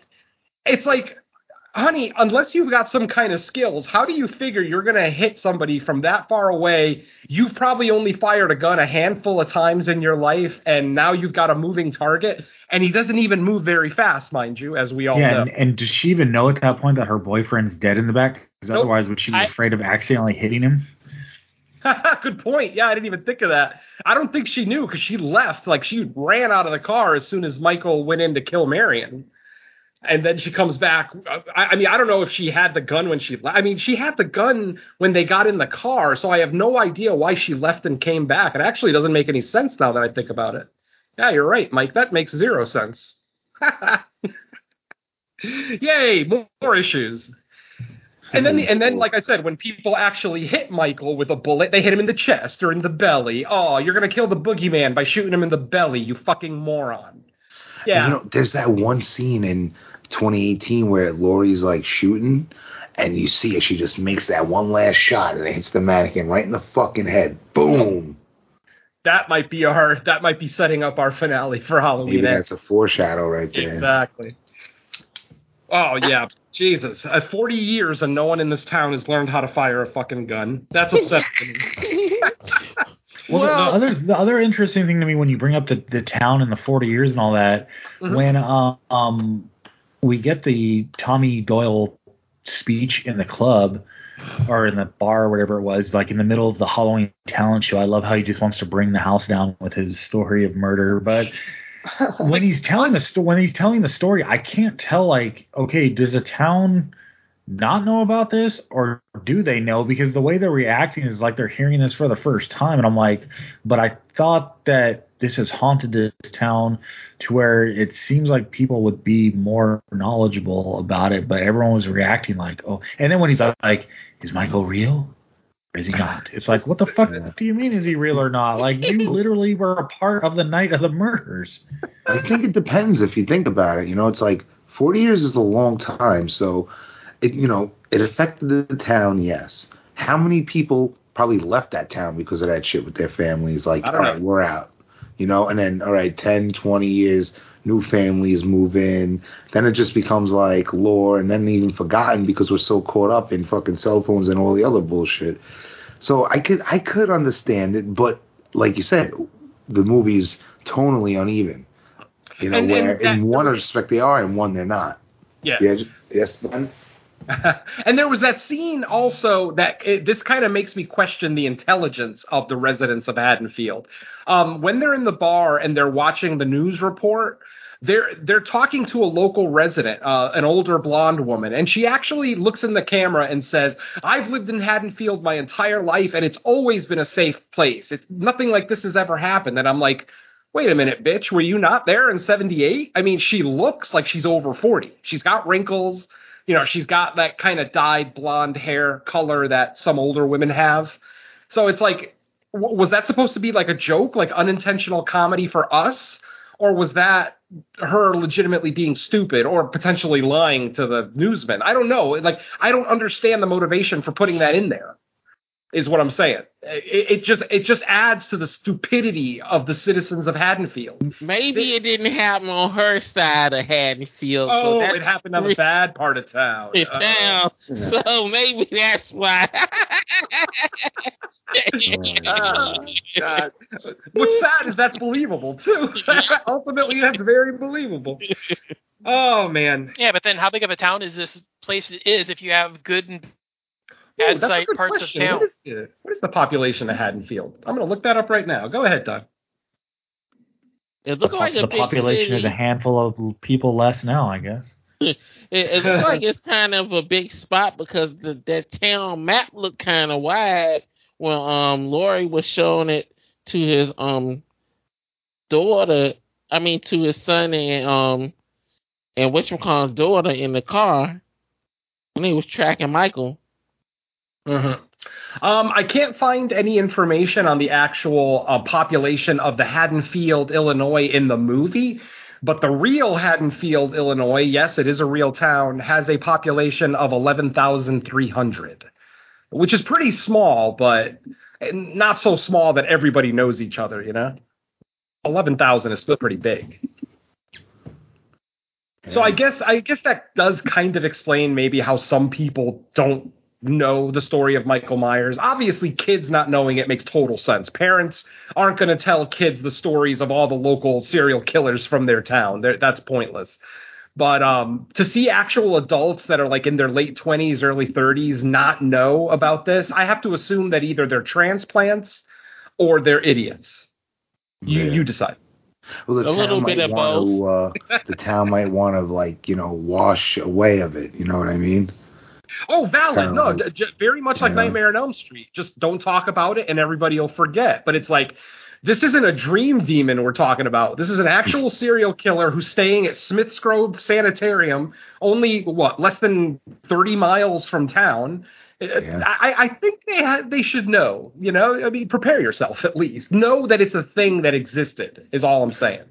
Yeah, and I can see how like younger generations might not know all the details and they might have questions about it. But the way and that's been one of my problems with this is like I feel like the movie when they kind of announced like that they were going to be retcon sequels where they're only taking the first into account. Well, I'm like, if you eliminate everything that happened after the original, then his reign of terror is much shorter, right? Oh, yeah. He murdered a few people one night, which is obviously still terrible, but is that something that the town's thinking about 4 years later, outside of the people that are directly like related to the girls that died? But the way the movie is approaching the material well, you sure as hell want to use like the lore and mystique that's built up over 40 years about it, but that was only capable with all the freaking Halloween movies, as bad as some of them are. They still built up like, you know, generations of fans and stuff, being fans and getting into the whole shape and mystique. But to me, it changes it, because if we're dealing with a serial killer who one night randomly murdered 3 girls, as terrible and heinous as that is, that it doesn't seem as something as legendary status. Of course, I guess you could make the argument that, well, Haddonfield was a small, safe town before that happened, so it'll always be remembered. And yes, there is an element to that, but sure. I don't know. It just seems like they're trying to have it both ways. Yeah, no, absolutely. Did anybody else want to kill every single child in this movie? Be it the 3 Mulaney's from '78 or the 3 little douchebags who played the prank on the gay couple. Why do they make every child? How can we not mention Big and Little John yet? Oh my God! Oh, we're gonna get to Big and Little John. I assure you. We spent a lot of time with them, and I'm not sure why. Because in the end, they were nothing but their deaths and their characters were other than the fact that they happened to live at Michael's original that's the whole point. It's Michael's house. Yeah, right. But it still could have, that whole thing could have played out without the 20 minutes of them getting high and eating some weed honey. Thank God. I had such extreme issues just waiting around for them. From the moment that they think they're being pranked to the moment that they finally die, it's 10-15 minutes? Pretty close, yeah. Yeah, I could see that should have been trimmed down. That should have been trimmed down completely. I agree it could have been trimmed down. I do like those 2 actors, though. I don't know if you recognize them, but they're both alumni from Mad TV. So I found it kind of funny that 2 heterosexual actors who were both on Mad TV are now playing a gay couple, 20, 25 years after Mad TV goes off the air. I just found that entertaining. Plus, I was a Mad TV fan. I didn't have an issue. Like, I actually thought the characters themselves, like, kind of cool, like, fun, Yeah. I liked them. And they were silly. I thought the reason why we were spending so much time with them is because one of them might end up surviving. Like the second, what's the one that didn't get killed first? Was that Big John or Little John? The one that Big said John Michael's was little and Little John was big. Yeah. So their nicknames were opposite. So the short one was Big John. Maybe one of them would survive into the next movie, and that's why it seems like they're given so much screen time. Because really, if when they meet their demise, I'm like, well, if that all this was leading to, couldn't it just happen like pretty much like without all the prank and all that other stuff going on? It just seemed like weird that they got that much screen time for what ultimately amounted to not much, because one dude was completely off screen to begin with. Does it make you think they were trying to force some more social commentary on you? Because they were showing plenty of outside shots of the house, plenty of time with them, right? You've seen the way they like interacted with the kids, scared them. Why? Why did they do all this? To show that it was Michael's house. I think we're digging a little deep on this, and I don't think it's that deep, honestly. I think the movie is trying to push something deep. You know what I mean? I don't think they are. Why? I think we're reading way too much into that particular. Oh, you mean scene. This specific scene at all? Yeah. Like I said, we there's gay characters in every other movie that we watch. It doesn't necessarily mean that every time that there's a piece of media with a gay character in it, that it's going to be some kind of social commentary. It's just like Dwayne Jones in Night of the Living Dead. We've all heard the story. Him getting that role had nothing to do with him being black. It was just the best audition that George saw that day. So he got the role. How do we know that's not the same story here? Like, how do we know these 2 characters weren't actually written as gay? But then, after they hired the actors and saw their interactions together, and maybe they just decided, hey, fuck it. It might be fun if we make you guys gay. I don't know. Again, I'm speculating. But as far as the social commentary aspect, I mean, the only social commentary aspect you can take is Michael hates gay people. Michael hates everybody. I don't think it's that at all. If anything, I think it's just they're more comic relief and irony than, social commentary, right? Because Big John has the little knife, Little John has the big knife, right? The irony of this couple with their beautifully done outside, it's like powder blue, right? They got the beautiful, scarecrow and the decorations, juxtaposed to Michael Myers and the way the house used to be, right? Irony. That's beautiful irony, right? I'm missing it completely. I don't know if I'm the only one, but I am completely missing the irony. Because Michael didn't give a rat's ass about how they decorated the house. It's not like he went through the house destroying stuff that he didn't like. He went straight up to his sister's room and stood there looking out the window just like he did. It's not about what Michael thinks. It's about what it is. Like the fact that, just like, remember in Resurrection, right? They took Michael Myers' house and made it into a fucking reality TV show. You know what I mean? Here, they're fucking making it into basically the opposite of Michael Myers, the opposite of evil, happiness, brightness. I mean, the word gay means happy, Like, it's irony right there. Okay. That's what it is. We'll agree to disagree, I guess, because, obviously, like I said, you're an English professor.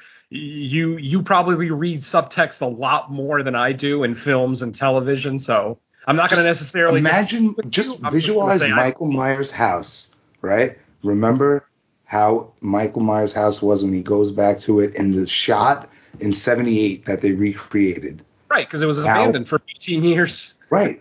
Okay, now, but that is the embodiment of Michael Myers, abandonment. That's a big part of Michael Myers, right? So look at the visual of that house, the baby blue house, where there's no abandonment in that house. There's love, there's happiness. The total opposite of what Michael Myers and his house represents. I guess? Like I said, I'm not saying you're wrong. I'm just saying I don't see it. I'm just saying I don't necessarily think that that's what the filmmakers were going for. It's not about if they intended to do it. If somebody writes a poem or creates art, whether the intent is there or not, you could still... so this is just your interpretation. Oh, absolutely. Yeah, I'm thinking that you're saying that this is subtext that, has been... I'm just picking apart the movie, bro. I'm just fucking around with it, Yeah, you're picking apart a slasher, though. Well, that's the whole part. I mean, what the fuck are we why would we talk about it if we wouldn't, have these kinds of conversations, bro? Like, we would just sit here and say, that was a cool kill? Nah, bro. Thus far, I don't hear anyone agreeing with you. So I don't know if everybody's just scared to say they agree or disagree. I am never scared to speak my mind. Like I said, I respect your opinion. I just don't see it. And again, that's just me. So. You don't have to see it, but I could paint you a picture of houses. Darkness and colors are total fucking... Darkness and color right there has been a whole history of contrast. So, there's no arguing that. So, yeah, it's just... So you're saying they try to make something beautiful out of the ugliness of the house? Basically, the house's ugly history has now been beautified? I'm talking about the imagery and what they're symbolically representing there, Right. I guess, again, talking about happiness and everything, but the very first... the difference between the visuals that I'm explaining, I color and dark, understand the visuals that you're explaining. Okay, I'm saying is I don't agree. That's all. I'm not saying you're wrong. I'm absolutely not. It's on the screen. How could you disagree with darkness and colors? You know what I'm saying? Because you keep talking about happiness, but ultimately, were they really that happy? The very first interaction they had was an argument when Little John told him to turn the music down, and then they disagreed on what they wanted to do that evening. I understand what you're going for. I really, really, really do. I'm just saying it's not nearly as obvious to everyone else as you think it is to you. And for whatever it's worth, that's fine. That's why I'm bringing it onto the podcast, Jerry. That's what the whole point of this is, bro. I'm not trying to argue with you. I'm just giving you an introspective look at how I'm seeing things sometimes, bro. Right. It's not an argument. And you don't have to agree. You don't have to like it. But I'm just explaining it. You know what I'm saying? And I'm not I'm trying to explain it. That's all. And you have. You have fully explained it. I have heard every word you said. You are 100% valid. I'm not going to try to say you're wrong. All I'm saying is I am rebutting your statement. You got to make your statement. Now I get to make mine. I don't see what you are seeing there. I mean, obviously the house is going to look better. Someone lives in it. So what's the commentary there? I mean, this is all I'm saying. Like I said, we're having a little disagreement. No big deal. But I'm not saying you're wrong. I've already said that like 6 times. But the point is, I don't see it. And like I said, I haven't heard anybody else voice their opinion on this. So either they don't want to be a part of this conversation, or they don't want to disagree with you on tape. I don't know. Officially, I never even put 1 second of thought into what Joey was saying. Dude, you don't have to put thought into it. You don't have to agree with it. Again, I'm just stating things that I'm seeing, and you might not see it. That's absolutely fine. But the point is, my mind never even went there for a second. Like, I'm never even thinking I'm not surprised about that one. That's for sure. Remember your initial thoughts? They were real short and sweet. I know. Mine were awesome. Whereas I'm just saying my initial response to all of this is my mind never even went there for a second. Yeah. Like I said, Joey, no one's disagreeing with you. We're just all saying that we didn't see it. We just didn't see that. No, I'm glad you brought it up. Listen, I'm not saying that you had to see this or anything. I'm just throwing it out there. I'm not putting words in your mouth, dude. Listen to the words coming out of my mouth. You are 100% valid in your opinion. You absolutely are. I respect that you brought that to the table. All I am saying is I didn't see it. That's it. It doesn't mean you're right and I'm wrong. It doesn't mean anybody's right or wrong here. It's just an opinion, brother. Absolutely. That's what it all is, bro. That's what this is. We watch art. We talk about it. We pick it apart. We agree. We disagree. Because we usually watch art. Today we watched Halloween. So Halloween Stalls would be a better movie. Yeah. Halloween Stalls. I mean, that's why I named the chat that, because that's how I felt about this movie. This movie is a placeholder. Like, there's no actual tension. There's no high stakes in this movie. Nothing. It's just a placeholder. It is a middle chapter to a larger story. And like I said, that's why I think they did a disservice by even announcing that it was going to be a third movie. Our freaking conversation about Michael's house had more tension than this movie. Yeah, that's fucking right. I mean, like I said about this movie, it's the Empire Strikes Back of horror movies. Oh shit, Willis is still here. No, Empire Strikes Back actually has consequential stuff. Yeah, Empire Strikes Back actually has a beginning, middle, and end. Actually, think about it, folks. Think about all the great trilogies that we've seen. Indiana Jones, George Romero's original zombie trilogy, Star Wars, whatever great trilogy you want to go with. And then think about the middle chapters. They are still complete stories. They still have a beginning, a middle, and an end. What is the beginning, what is the middle, and what is the end of this movie? There is none. The movie just picks up where the first one left, and then this movie doesn't really end. It just stops. And I've brought this up before on Fresh Cuts that I fucking hate when movies do this. They don't really end. They just stop. Like there was more coming. And like I said, this is why announcing that there was going to be a trilogy, I feel, is a mistake, because all through the movie, there's no tension. There's no high stakes. Like I said earlier, yes, some characters are going to die. Okay, we expect that. And guess what? The characters that we expected to die died in this installment. What I'm saying is that by them announcing that third chapter, I felt no suspense. I felt no nothing. Like, even though we did lose a couple of main characters, I still even felt nothing about those, because ultimately this is Michael, this is Laurie, that's all we care about. And obviously this movie is just kind of leading us along the path to that final confrontation that we hope we'll get next year. So this, well, and like I was going to say, I think that's the great conflict in how you frame a story with this, with the narrative going back and forth on whether Laurie even matters to begin with. Because for everything we've learned about this new trilogy so far, Laurie could, I guess it's not her daughter anymore. Judy Greer's well, if we assume Judy Greer is dead, she'd be missing. But at the end of the first movie, Laurie pretty much could have packed up her daughter and granddaughter, got the hell out of Haddonfield, and it wouldn't affect any damn thing going on in the rest of the trilogy, because we've just been told that there really is no connection between them, and it doesn't matter if Laurie has a showdown with Michael or not, which is okay. But then the problem is you basically sold the franchise on, Jamie Lee Curtis is back to play Laurie Strode. So it's like you have like a counterpoint going there. We're like, well, why is she back then? Because it really doesn't matter. I mean, obviously we know why, because it's a big draw to have her back in a Halloween movie, because that's the showdown people want. But that just you spend 2 movies saying it doesn't matter.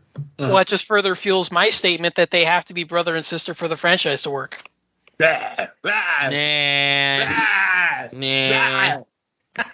Well, because after her monologue towards the end, didn't she also say, like, I have to be the one to kill him? Did she say that? Or well, did she said, actually, I like the line that she used. She said, I need to be the one to kill it. She didn't say him. She said it. I love that tiny little thing right there. She finally accepts that fucker is not human. He is a monster. He's an animal, whatever you want to call him. But he's not a person. He's not a he anymore. And what a great little bit of social commentary for pronouns in 2021 as well. So I love that. And she said, I need to kill it. I was like, oh. He/she/it/. There you go. Supernatural-ish. Yeah, I just don't know. Like, I feel like they spent like a movie and a half telling us the relevance isn't there, and now they're trying to swing the pendulum back. Oh wait, no, it is there, because why did we get that exposition by her, and then her saying I have to be the one to kill it? Like, wait a minute, no, I thought you didn't have to be the one to kill it. But especially since they dropped the line that they said it was the doctor that led Michael to Laurie's house, which they did in part in the movie. It was the daughter. That's what I was about to ask. Like, Michael killed Sartan when they were well outside of Laurie's compound. So it's not, I mean, unless there was a folder in there with Laurie's home address, but again, why would Sartan know that? He didn't even, I mean, he was shocked when he met her. Remember in the last movie, he was like, oh, you're Laurie Strode. So you can Google somebody's address on your phone now. That was 2018, so. That's assuming it is public information. You can't look up any address. I mean, there's still privacy laws. That's called doxing. So you can't really dox Sartain. Yeah, Sartain's really the one that orchestrated. He wanted to get Michael and Laurie back in, the same space, because he wanted to see if it would trigger something in him. But after Michael's free and the doctor's dead and all that, Michael pretty much is just kind of out there randomly just killing the people he comes across when he feels like it. I never got the feeling in 2018 that he was like looking around for Laurie Strode until they come to face. Then maybe him seeing her trigger something, like maybe he remembers her at that point, but it didn't feel like he was like actively looking for her. And I feel like that narrative continued in this movie until the end, when it feels like now they're trying to swing it back to where like she does play some big.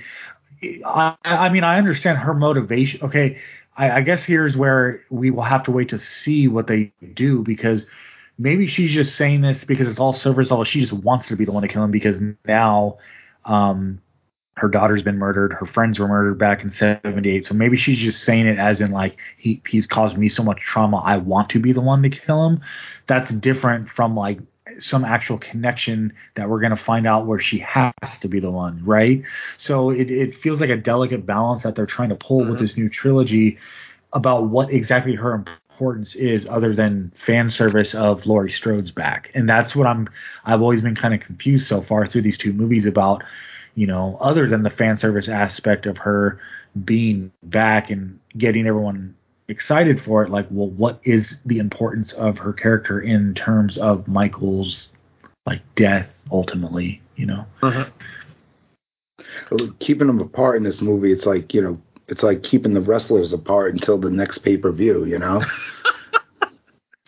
Yeah. That's how they used to do it on wrestling, but not in Vince McMahon's world anymore. They be having the same rematches with people like every other week now. So that's why every pay-per-view main event they have a rematch on Raw. Oh shit! Nice. It's just got so terrible now on WWE. I don't even watch the main shows. I just watch the pay-per-view. I watch AEW every week. At least they had different matches every week. Yeah. Is Michael Myers going to show up in AEW? Well, Chucky is going to be on the Halloween Havoc next week for NXT. No. Yeah. Oh, really? Oh, because he's on USA now, right? Yeah. They just announced it. Chucky was in WCW for like a little bit way back in the 90s. I think to promote Bride of Chucky. Yep. I remember that. That was back when I still watched it. They used to have horror guys in like Japan and fucking there's this other one. It's like Horror Slam or something. They have like guys come out. Yeah. I think it's time. I think we're at that point. I mean, yeah, we're talking about wrestling. All that's really left to talk about is Easter eggs, if anybody even cares. I mean, we've already talked about a bunch, and a lot of them are obvious. Obviously, seeing the masks from Halloween 3, seeing Dr. Loomis again, Nick Castle playing the Shape in the 1978 scenes was great. This also has the highest. This movie now has the record for the highest kill count of a Halloween movie. It passed out 20 from Rob Zombie's Halloween, was the record holder with 20 kills. This movie has, as far as on-screen kills, 28. So this is now the most violent Michael Myers we've ever gotten, or at least the most prolific, if you will. Oh, for sure. Isn't he almost about to beat Jason Voorhees in the most kills? I think he did. I didn't actually look that up, but I don't think he needed more than 30 to pass Jason, and he got 28 in this movie. So I'll look it up later, but I'm pretty sure Michael is now the cinematic kill king. But hopefully with the Friday the 13th lawsuit settled, who knows, fingers crossed, we'll get that, we'll get that second chapter of survivalist Jason living underground. No. What else we got for Easter eggs? What do I have written down here? The Silver Shamrock masks are back. The picture of Bob Odenkirk. Yes, Bob Odenkirk. I was just getting to that. During the bar scene, when all the residents are, kind of getting together and celebrating the evening, during the news report, when they're talking about Michael Myers, the only victim, they show two of the victims' pictures. They show PJ Souls, of course, but then they show a picture of Bob, the guy who was in the ghost sheet with the glasses who got, nailed up to the wall. Apparently, they did try to find an old file photo of that particular actor, but they were not able to find one. Wow. So literally, they decided, hey, you ever see Bob Odenkirk when he was a kid, when he was like in college? And they they found one of his pictures, and he looks, he doesn't quite look exactly like Bob from 78, but it's a pretty damn good likeness when you look at them side by side. So yeah, that picture on the news report is actually Bob Odenkirk. Better Call Saul makes an appearance in Haddonfield. Now, in the next one, are we actually going to get Ben Tramer, not just a mention? That might be fun. That's right, since he's technically not dead in this timeline. Who knows? Yeah, I remember someone asked the director. You remember a couple weeks ago on the Joe Bob Halloween special, they had David Gordon Green, and one of the listener questions was like, "Are we going to find out what happened to Ben Tramer?" And he's like, "Oh, you're just going to have to watch." And of course, and it's like all that ended up happening was he got mentioned. Right. Exactly. That was silly. Oh man, Laurie yelling "Let it burn" at the beginning of the movie, which I did enjoy. I thought that was a good line delivery. You believed Laurie's kind of psychosis and anxiety at that point. That's actually a reference to a deleted scene from Halloween 2. Apparently, originally in the original Halloween 2, Loomis was not going to burn with Michael in the hospital in the operating room. They actually have a deleted scene where he's outside of the hospital, and as the fire trucks are coming to put out the fire, he yells the exact same thing: "Let it burn, don't stop it." So, little homage to a deleted scene right there. There are, if you're looking very closely, there are mentions of vaccines in the hospital. One sign in particular, when Laurie's walking out of the hospital, says "Vaccinate before it's too late." So obviously we've got some early references to COVID. Obviously this movie taking place in 2018 is, before anybody knew anything about it. But obviously with the next movie taking place in modern day, and a few of us already mentioning that is going to be a factor in the movie, and that they're going to be talking about politics, from 2019 and beyond. So that was just kind of cool to see those signs in the hospital. I think you would see those in any hospital anyway, but still kind of cool to see, considering what we've been going through, for the last year and a half in this country and all over the world, really. With this appearance, Jamie Lee Curtis now overtakes Donald Pleasence for having the most franchise appearances in Halloween. She now, with this appearance, she now has 6 appearances under her belt, which passes Donald Pleasence's 5. So Laurie is now literally, if figuratively, if not literally, one of the most important characters in this franchise. I've got some stuff here that's referencing the Thorn trilogy, but you know what? I hate the Thorn trilogy so much, I'm just going to skip all this. No, don't. I know you guys love the Thorn trilogy. Well, I hate that mess. Yeah, I love Yeah, don't include me in that. Let's see. Paul Rudd was considered to be Tommy Doyle in this movie, but the filmmakers decided that since Paul Rudd is such a big star now, that he would be a distraction. So they went and got an 80s star, who's probably less of a distraction in 2021, at least. Anthony Michael Hall, of course, playing Tommy Doyle in this movie. Let's see. There is, we talked about Laurie's final speech in the movie, and Mike, of course, making fun of the line, "The more he kills, the more he transcends." Let's see, if it does. Some people are theorizing that this might be going towards a Cult of Thorn ending anyway. I can't imagine that David Gordon Green is going in that direction, but a lot of people online are kind of speculating that because of that line, "the more he kills, the more he transcends," that potentially they're going back to the Cult of Thorn. So fingers crossed that that's not where we're going. But like I said, I know some people like the Cult of Thorn stuff, and I appreciate that. I respect that. Just for me and most people that I talk to, that stuff didn't really work out. It's not the worst thing I've ever seen by any stretch, mind you. I just, I don't know. I didn't feel like it really worked in the Halloween franchise. It might have worked in another one, but like I said, it works for some people. So, bravo. And maybe Sartain is part of this cult. You never know. Ooh, there we go. There you go. I'd be okay with that. If they do that, I'm gonna throw something at the damn TV screen. I'm gonna throw popcorn at the damn screen if that shit happen. The next one won't be a simultaneous home release, too. Hopefully, we're out of this pandemic shit. And I don't mind it watching it at home. It saved me $20. Shit. Yeah. See, I'm okay spending the $20. Not that I have to. I have all the monthly rewards programs for every major theater in LA. So I don't remember the last time I paid to go see a movie. Still got to pay for my snacks and everything, and sometimes parking if I go to Hollywood. Yes, paying fucking parking to go see a movie. That's ridiculous. But anyway, just to kind of rebut what Willis said there. Yeah, I will always be a theater guy, even if they like all these movies that they've done simultaneous releases for. I've gone to see them at the theater. Godzilla, Kong, Mortal Kombat, blah blah blah. Dune is coming next week.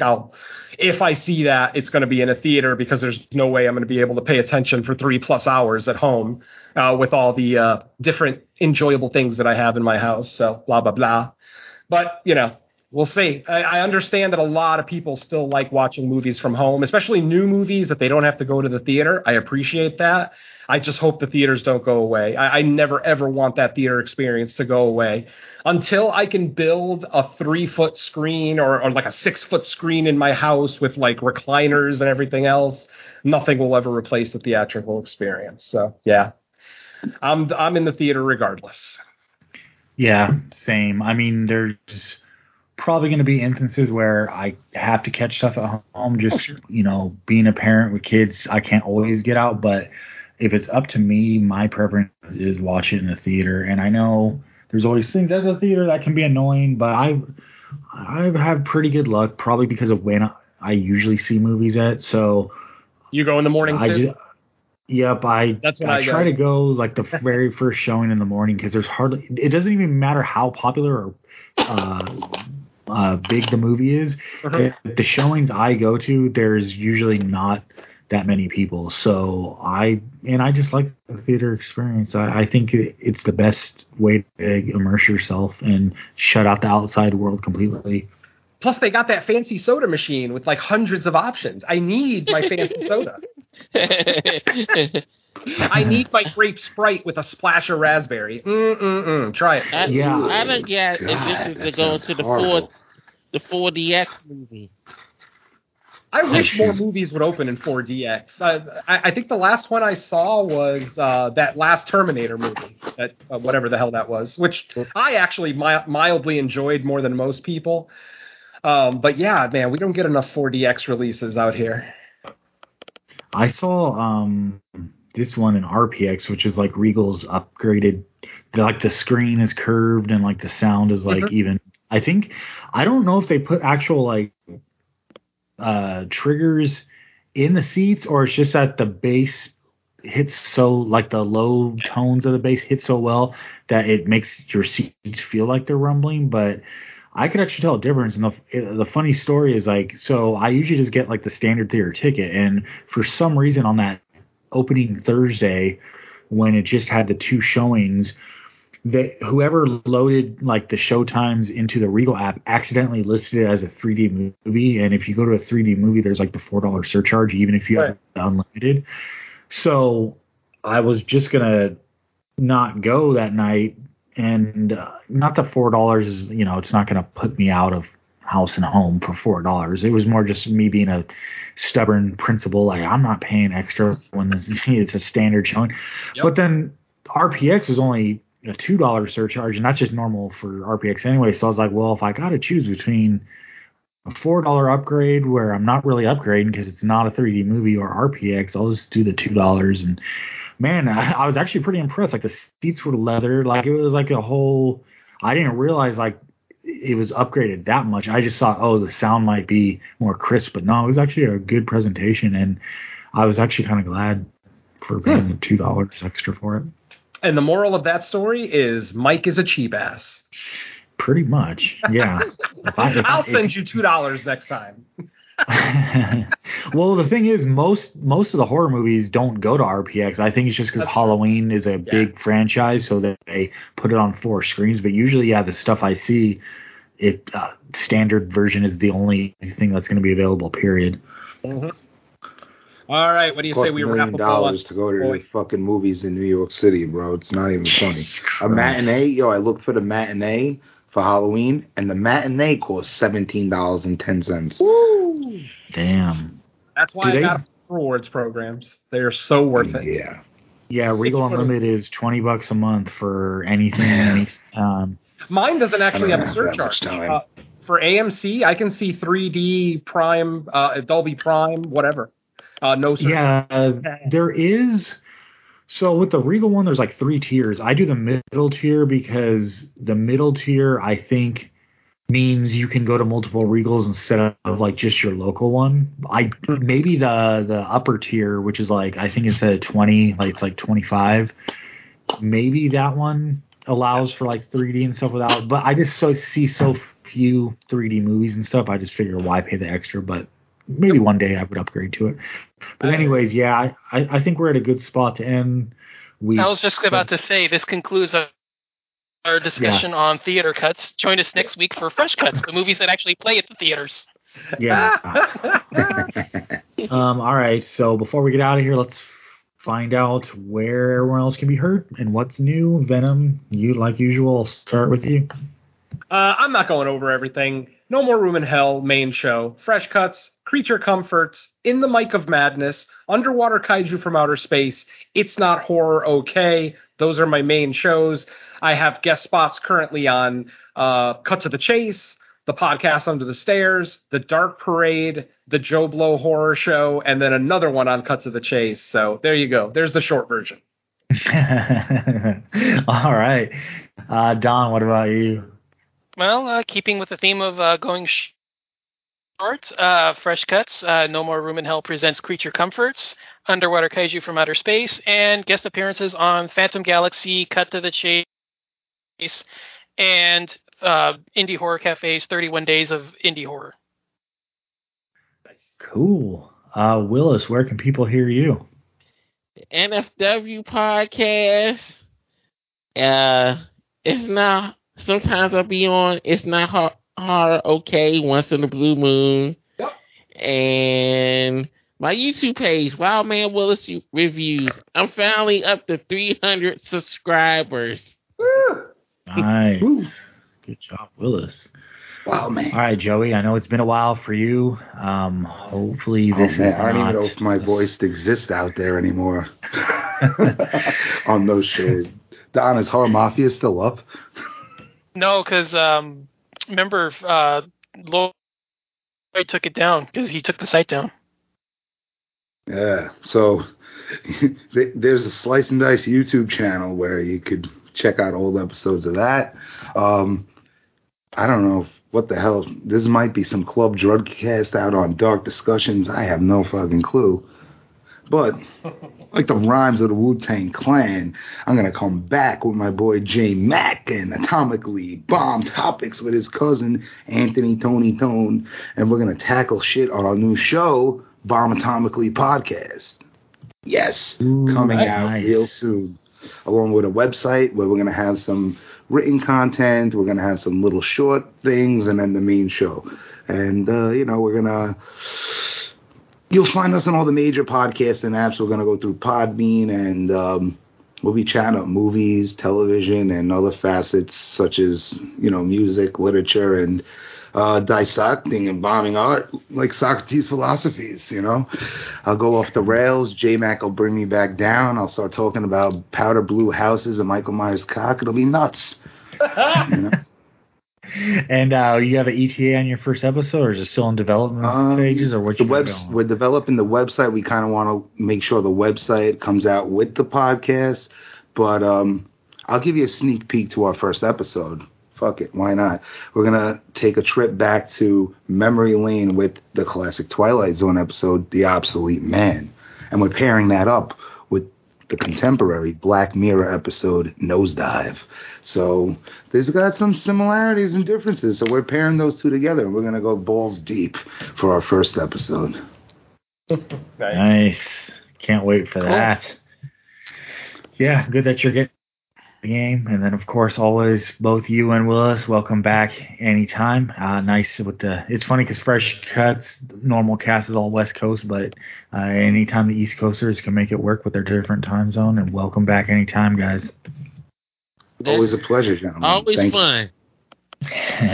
As far as myself, I think most guest appearances I listed off last time. I think the only thing since that's new is I recorded with Friday Night Nightmares, and we did a top 5 movies to actually watch on the holiday of Halloween. So I believe that episode is for their Patreon. So anyone listening here, check that out. But otherwise, just normal shows for me. And I think that's it. So, man, Halloween Kills. Nice discussion on that. Probably our longest episode, not in a while. Not our longest ever, I don't think. But we had a good, hearty discussion on everything Halloween Kills. And is Soho next week? It was supposed. Yeah, that's what's weird. Last Night in Soho was supposed to open this coming Friday, but as I look at all my websites, they're all saying October 29th now, which means we're going to have 2 genre releases October 29th with Last Night in Soho and Antlers. So I'm not sure what we're doing next week now. Yeah, that's weird because I mean, we didn't. Yeah, I know we skipped Lamb because we weren't 100% sure that was going to be a horror film, but I know you and I have both seen it. I'm sure there's lots on VOD. I can confirm because I just looked at my Regal app, and Soho and Antlers are now both saying in 11 days. I don't know why they did that. Why would you give us 2 big genre releases the weekend of Halloween? That's fucked up. Apparently, they think we have endless money. Well, you do. Well, hey, shut up! Don't tell people. All right. Well, yeah, we'll figure something out for next week, and then we'll figure out how we want to work out the 2 release week. Maybe we'll take next week off and just do like a double the following week since we got 2 theatrical releases. I'm down to do that. Yeah, could be. Or if we can get a hold of like one of the movies early and like somehow record before, well, I don't know. We'll figure it out. Yeah, but yeah, you got to contact everybody's favorite uncle, Uncle Moody. Oh man! All right. Well, with that said, we're gonna get out of here. Thanks everybody for listening to another episode of Fresh Cuts. We'll catch you, well, maybe in a week's time or maybe 2 weeks' time, just depending on how we figure this out. Everyone say peace to the listeners. Peace to the listeners. Hail Evil must die. Evil must die. Did Evil die tonight on Skype? Later. Adios, folks.